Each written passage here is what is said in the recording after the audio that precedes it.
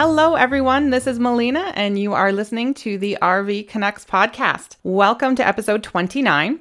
Dan is away this week, but I am thrilled to welcome Marianne Edwards, co-founder and chief boondocker at Boondockers Welcome, to the podcast today to give us some insight into boondocking and how to find free places to stay in a mid-pandemic world where camping reservations have seemingly gone haywire. So I'm going to take a minute. I'm going to wave the maple leaf a little bit because I want to acknowledge that Boondockers Welcome is a Canadian-owned and founded RV camping company. It has over 2,700 host locations internationally, which we'll talk about in a little bit. And it's also growing fast with over 600 new hosts added in 2020 alone. So Marianne is also the author of the Frugal Shunpikers Guides, which I love that title, the popular ebook series that guides you to the best free camping sites throughout the southwestern United States. We actually have the ebook on southern Utah, and I can attest they are informative, witty, and in-depth.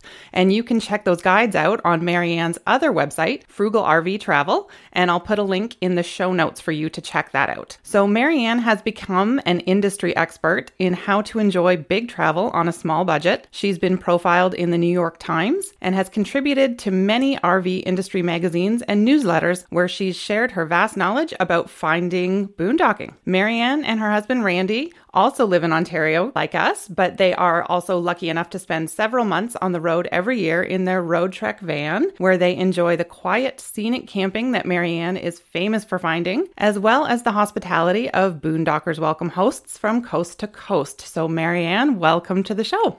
Great to be here, Melina. Thank you. Thanks.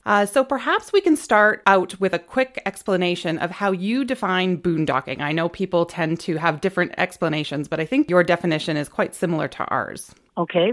My definition is boondocking is camping in an RV for free without any hookups or amenities outside of a paid campground. Perfect. So anybody who's new to boondocking, that I think sums it up pretty perfectly. So how did your own journeys help you discover the need for a service like Boondockers Welcome, and how does it work? Well, we have been traveling by RV for 20 years now. And originally we kept going back because we discovered the Southwest, and public lands in the American Southwest are really beautiful scenic places for hiking, and so many places there where boondocking in nature is available on public lands. So we kept going back there and really eventually started going, well, we got to go other places. We got to discover more. There must be more to see. So while traveling through Canada and the eastern states, other states aren't as easy to find places where you can camp for free or low cost, just because there aren't even the same amount of campgrounds in national parks or state parks that you'd find. So it just was a lot more expensive. And we also, in all those years of travel, met a lot of RVers. We're fairly social when we're on the road, and it's so easy to meet people, whether you're in a campground or sometimes just at an RV dump station or anywhere that you've stopped for lunch. And we would often exchange just a bit of conversation and be invited to come and spend some time in their neck of the woods, wherever they were from, and they'd maybe give us a card. Most RVers were carrying cards over the years, and they'd invite us, look us up when you come. And you don't have to stay in a campground. You can park on our property. So we have a piece of property ourselves here that we live in a very pretty little town, and we'd invite people to come back here too and just, stay for a few days while they explore the area. So the idea for Boondockers Welcome was really founded on things that we were already doing. And then in 2009, my oldest daughter was having my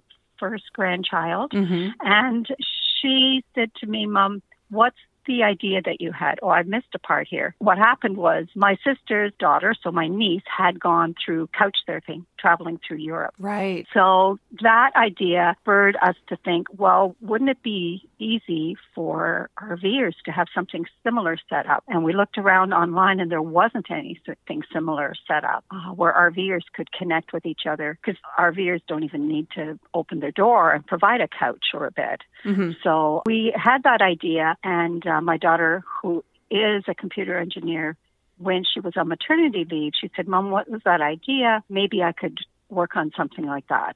So she developed the first website for us on days that I would come and look after my first grandchild. So it was a really great arrangement.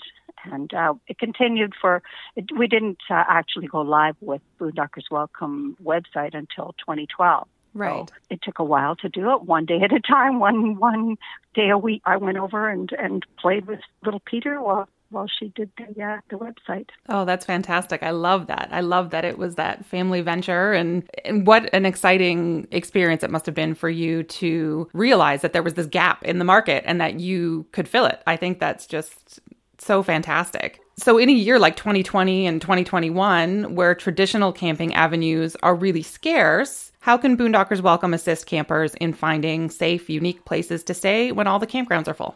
Okay, well, we have, like you said, over 2,700 hosts around the world, most of them in Canada and the United States. So anyone who has a self-contained RV, that means you've got an RV that's got a toilet and plumbing, sanitation, everything inside, because most of our hosts aren't willing to we don't want them to have to open their doors. So the website will let you search for all the host locations and see all the details of what every single host that we have offers. Mm-hmm. Many of them offer more than boondocking in that they have some form of electric power available or water available. Some of them even have a dump station available. So it's all listed on their profiles, and the hosts will list what days are maybe not available or any other house rules or preferences that they have, and what size of RV they can accommodate. Mm-hmm. So you can do all that. Really, anybody can go on the online and see those. Then if you want to travel and use these locations to stay, each host will state also how many nights, like some will allow only one night at a time and up to 5 nights. Mm-hmm. You can then request a stay with those hosts. To do that, you need what we call guest privileges. You could either buy that one at a time through the website, or what we really prefer and the best way, because it really tended to be a pay-it-forward system as much as possible. If you can host yourself, you don't have to have space to park a big 40-foot RV. It could just be a space for an extra van-sized RV like we have. Mm-hmm. If you've got that and you're willing to host other people, just occasionally, you're in charge of when, how often, then you should sign up as a host and do that first, because even if you haven't had any guests stay with you yet, you would pay half price for your guest subscription for the year. But once you have some guests stay with you, each time you have guests, we give you 3 months free guest privileges. So as soon as you've had one guest, you don't have to use that 3 months right away either. You can activate it when you're ready. So if you're not traveling till next year, it makes sense to be a host now and have a few guests so that on your next trip, you've got several different credits you can activate. Okay. Does that make sense? Yes, I love that. That's a really good model, I think. And in true RV fashion, we actually, and Marianne knows the town we live in Ontario, it's quite picturesque, but we actually moved one street over, because our old house did not have a driveway that could accommodate our RV. So a year and a half ago, we moved one street over because we found a house that had the lot and the driveway that it can accommodate our RV. So I love that, because now that means that we can sign up for the host process and have other people come enjoy our little town as well. So in terms of using a service like Boondockers Welcome or any public lands off the grid, what would you say your top tips for etiquette are as a boondocker? Well, as far as using our service as a guest, definitely keep in mind that these hosts are not charging you anything. We do ask that if you use anything that costs them money, like electricity, that you offer to compensate them from that. And we do now allow hosts to actually request an amount on their profile if they want to be compensated, because we had so many questions of people saying, well, what's adequate? And it changes. It's hard to say. The difference would be between one area and another, what electric charges are, and also depends on what size of RV you've got and whether you're running air conditioning or not. So the idea is that the best etiquette is to make sure that you have read the house rules, and we do ask that you abide by those, of course, and make sure that you spend a little bit of time with the host if they're available to and want to spend time with you, just so they get to know. They're allowing you generously to be on their property. So spend a little bit of time at least visiting with them, although take your cues from each other.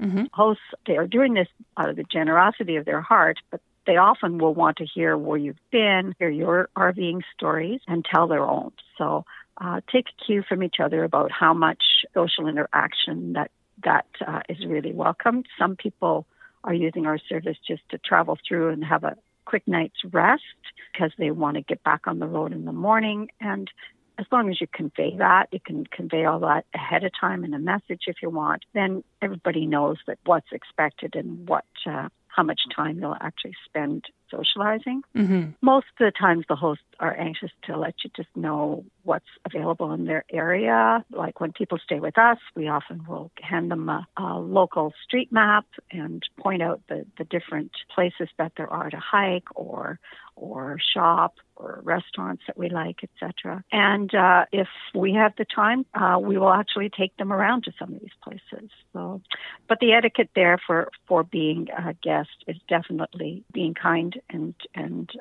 grateful for your stay. So don't leave without saying goodbye, etc. Right. And you asked about boondocking in public lands as well, mm-hmm. or anywhere else. I mean, it's the general rules of camping are, leave only footsteps, right? So clean up after yourself. Don't leave litter behind. In fact, often in some of the most beautiful places that we've camped, we arrive at these well-known boondocking spots and we end up picking up garbage that was left by the last person that was there. So that I don't mind doing that because that way, if I'm sitting there for the next few days, I don't have to look at that. Mm-hmm. Absolutely. Yeah. I think it's always good to qualify the boondocking statement with, leave nothing but footsteps. And I love that the Boondockers Welcome website I found is really easy to navigate in terms of finding what you're looking for in terms of like the length of your rig. We're planning a number of stops with various hosts, COVID dependent, if we can get on our trip out to BC in August. But a lot of them give really great detailed information. If you're worried that your rig is too big, they tend to have a lot of information in the description that says, okay, we can accommodate a larger rig, but you might need to make a tight turn here or there. So there's a lot of that information on there already. But I do want to touch on the size issue for a minute, because I know a lot of people like us. I mean, we went from an 8-foot trailer to a 29-foot trailer, and, getting into boondocking in the first place was something that seemed almost insurmountable for a larger rig. But I'd love to get your feedback. I know you travel in a van, but I know you've probably seen rigs of all sizes out there. What's your general opinion on whether a larger rig can participate in the boondock lifestyle? Absolutely can participate. We see all kinds of larger, whether it's a trailer or a motorhome, up to 40 feet or more, whether they're towing a car behind them, all kinds out there in public land. And when we travel to the States or Canada, all kinds of them using it. Of course, you will be limited more. So the larger it is, the more you'll be limited. With Boondockers Welcome, you have a filter. First of all, as a traveler, you're going to fill out a guest profile, and you're going to put the length of your trailer or motorhome in that, so that when you then search for hosts that will fit, once you've logged in, that will fit your RV, only those will come up. So you can filter your results for the rig size, so you won't even see hosts that can't accommodate you. So that helps a lot with that, and every host has made their best estimate of what type of RV or what size that they can accommodate. They can certainly measure what size the parking spot is, but sometimes, like you mentioned, the turning radius is another thing. So if you have any concerns, there's a method where you can message through the website back and forth with the host. And after they've accepted your stay, you can actually have each other's phone numbers. So you can actually have a call and talk about any questions you have before you even arrive. Oh, I love that. That's great. Especially, having that capability to speak to somebody on the phone, because sometimes that's so much easier to explain rather than through message. Oh, that's excellent. So on a different podcast, I actually heard you speak about how one of the main joys of your travels is seeing what's around the next bend. And that really resonated with us because, convincing people that long road trips are worth it, even on a part-time basis, like the way we travel, is kind of the whole reason we began the podcast. But we know making all of those stops to, get from Ontario to the Pacific Ocean can get very expensive if you're paying for, provincial or private campgrounds or state campgrounds at every spot. So are you able to give us a little insight on how much boondocking can save the average traveler? Well, if you boondocked every night, you'd save whatever your camping fees could be. So if you're spending $25, $30, $40 a night, add it up to, what's the length of your trip? A month, etc. We've certainly done all kinds of trips where we've spent far less on camping than we did on on fuel or almost anything else on our trip. Mm-hmm. Mm-hmm. So yeah, I actually have on my frugalrvtravel.com website, I have sort of our largest, most extended trips. Some of them we travel like for 5 months at a time often. So some of them, I have the expenses exact listed, and you'll see that the camping costs of most of them are way below what most people would expect them to be. So saving hundreds of dollars, really. Absolutely. And I would argue, especially in Canada, because I think we know provincial parks tend to be a whole lot more expensive than the ones you find south of the border. So, you could be saving, up to $60 a night, which is no small fee. Yeah, and it's not really even about the cost sometimes these days. It's become more and more about the availability, because if you haven't booked your summer camping by now in Ontario, good luck. Yes. So you could arrive. We do find, though, that sometimes you can get in last minute when people, the website will say that the campsites are all full. But if you arrive and say, is there anything for tonight? You may not be able to get 2 nights in a row in the same campsite, but we've had some luck with that even last summer. So finding campsites available can happen even when you haven't made reservations. We don't like to make reservations. With Boondockers Welcome, you do have to request the stay, but many hosts are open to same-day requests and reply right away. So whether they can take you or not, if you don't have any other plans, there are lots of other websites that are available to help you find a place to stay for the night. I have sort of a little list of those if anybody's interested. Sure, yeah. And I think, that tends to be how we travel.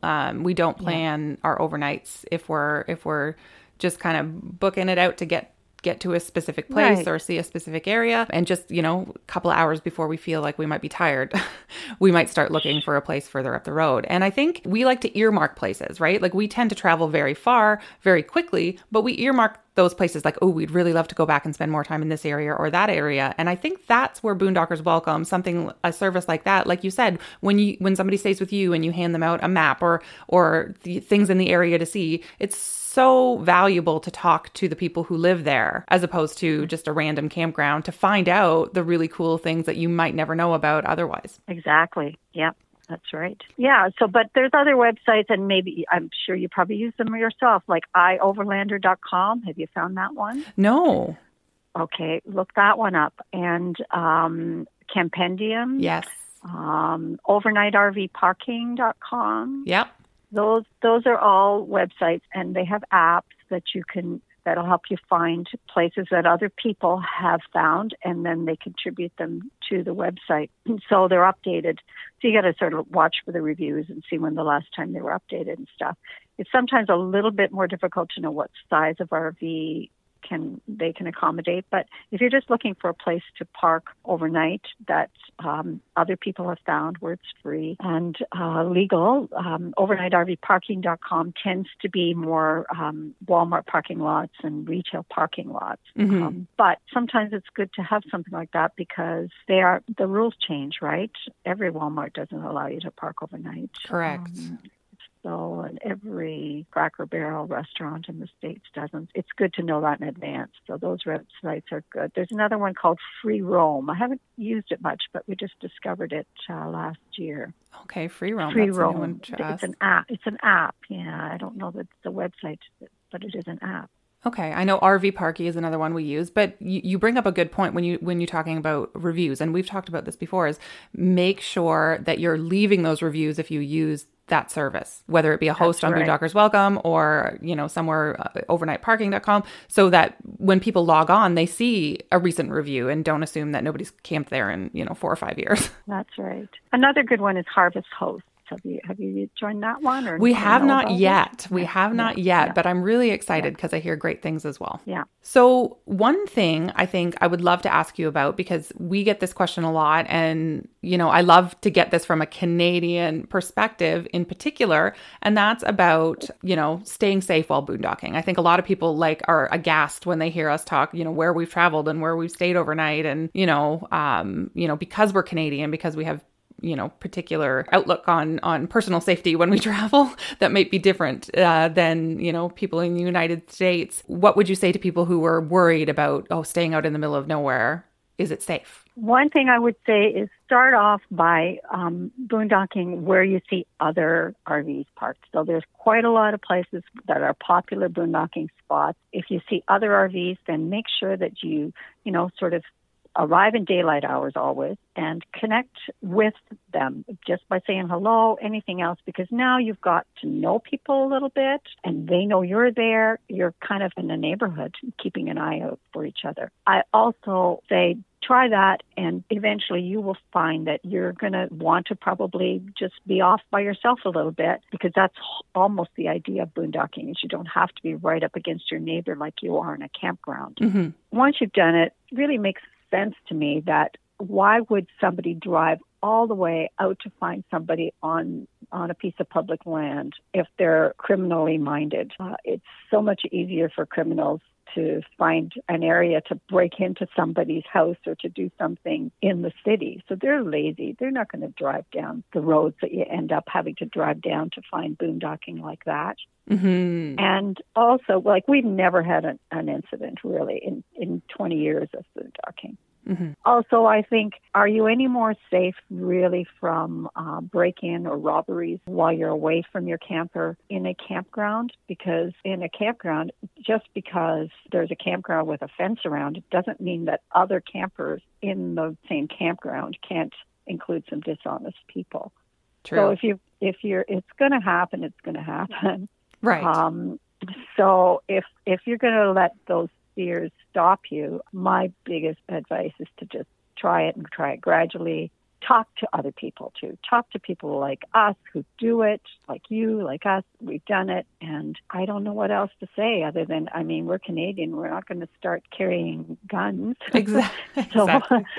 And yet that's one of the questions that when we are traveling in the States and we meet people, some of them will say, you're Canadian, are you not carrying, how do you feel safe without that? Well, I feel safer without one, because if somebody got a hold of it, I'd be their first target, I think. Oh, yeah. And I think, people are just aghast, like, you stayed overnight in Albuquerque and you didn't have a weapon. It's like, well, no. And they were really friendly. I don't know. I think maybe we just have a different outlook. Yeah. But people, if you're that afraid, you probably should stay home. True. You know what? I fully agree. But I think it's great to put it out there and have people listen to that, because, the beautiful sights you will miss if you don't take that chance and give it a try, right? And if you try and it's not for you, then it's not for you. But I think there's so much out there to see that we definitely miss if we don't take that chance on it. Yeah. So I'd like to end off with a question that, Dan and I love to ask this of all the travelers we meet, because I think it really adds value. It'll add value to our listeners by helping people find new special places. So I will pose the same question to you. And that is, what is your favorite place or area to camp? Like the one place where you could return to time and time again and never get bored of? Well, I always end up saying Utah, because southern Utah has the most beautiful scenic places and some absolutely wonderful boondocking. Mm-hmm. I'd like to, however, add Highway 395 route on the eastern side of the Sierras in California. It is a gorgeous, gorgeous route the whole way. Quite a bit of boondocking along the way and natural hot springs. And if you're into those, we like those and we like to stop at them. So there's that added little bonus often. And we end up boondocking right at some of the hot springs or nearby. Okay, that's fantastic. So that's a new one for us. We haven't heard that one before. And I imagine that highway would fit your definition of shunpiking? Yeah, the definition of shunpiking being avoiding the main turnpikes and the freeways. So it's not a freeway. It's just a 2-lane, sometimes 4-lane highway. Yes. Oh, I love that. Well, Marianne, thank you so much for coming on and talking to us. We'd love to have you back again because I think we just kind of have hit the tip of the iceberg. I'd love to talk to you sometime about maybe Canadians traveling extensively across the border and all of those things, what it means for insurance and all that kind of stuff sometime. But I can't thank you enough for joining us today, and we hope to have you back again. Wonderful. I'd love to be back. Thank you. Thanks so much, Marianne. Hey, everyone. We hope you enjoyed this interview. And if you want the show notes from this episode, head over to rvconnects.com, where we'll have the links to Boondockers Welcome and Frugal RV travel websites and social media as well. Once again, thank you to Marianne for joining us, and thank you for listening to this podcast. Happy travels, everyone, and we'll be back in a few weeks with our next episode.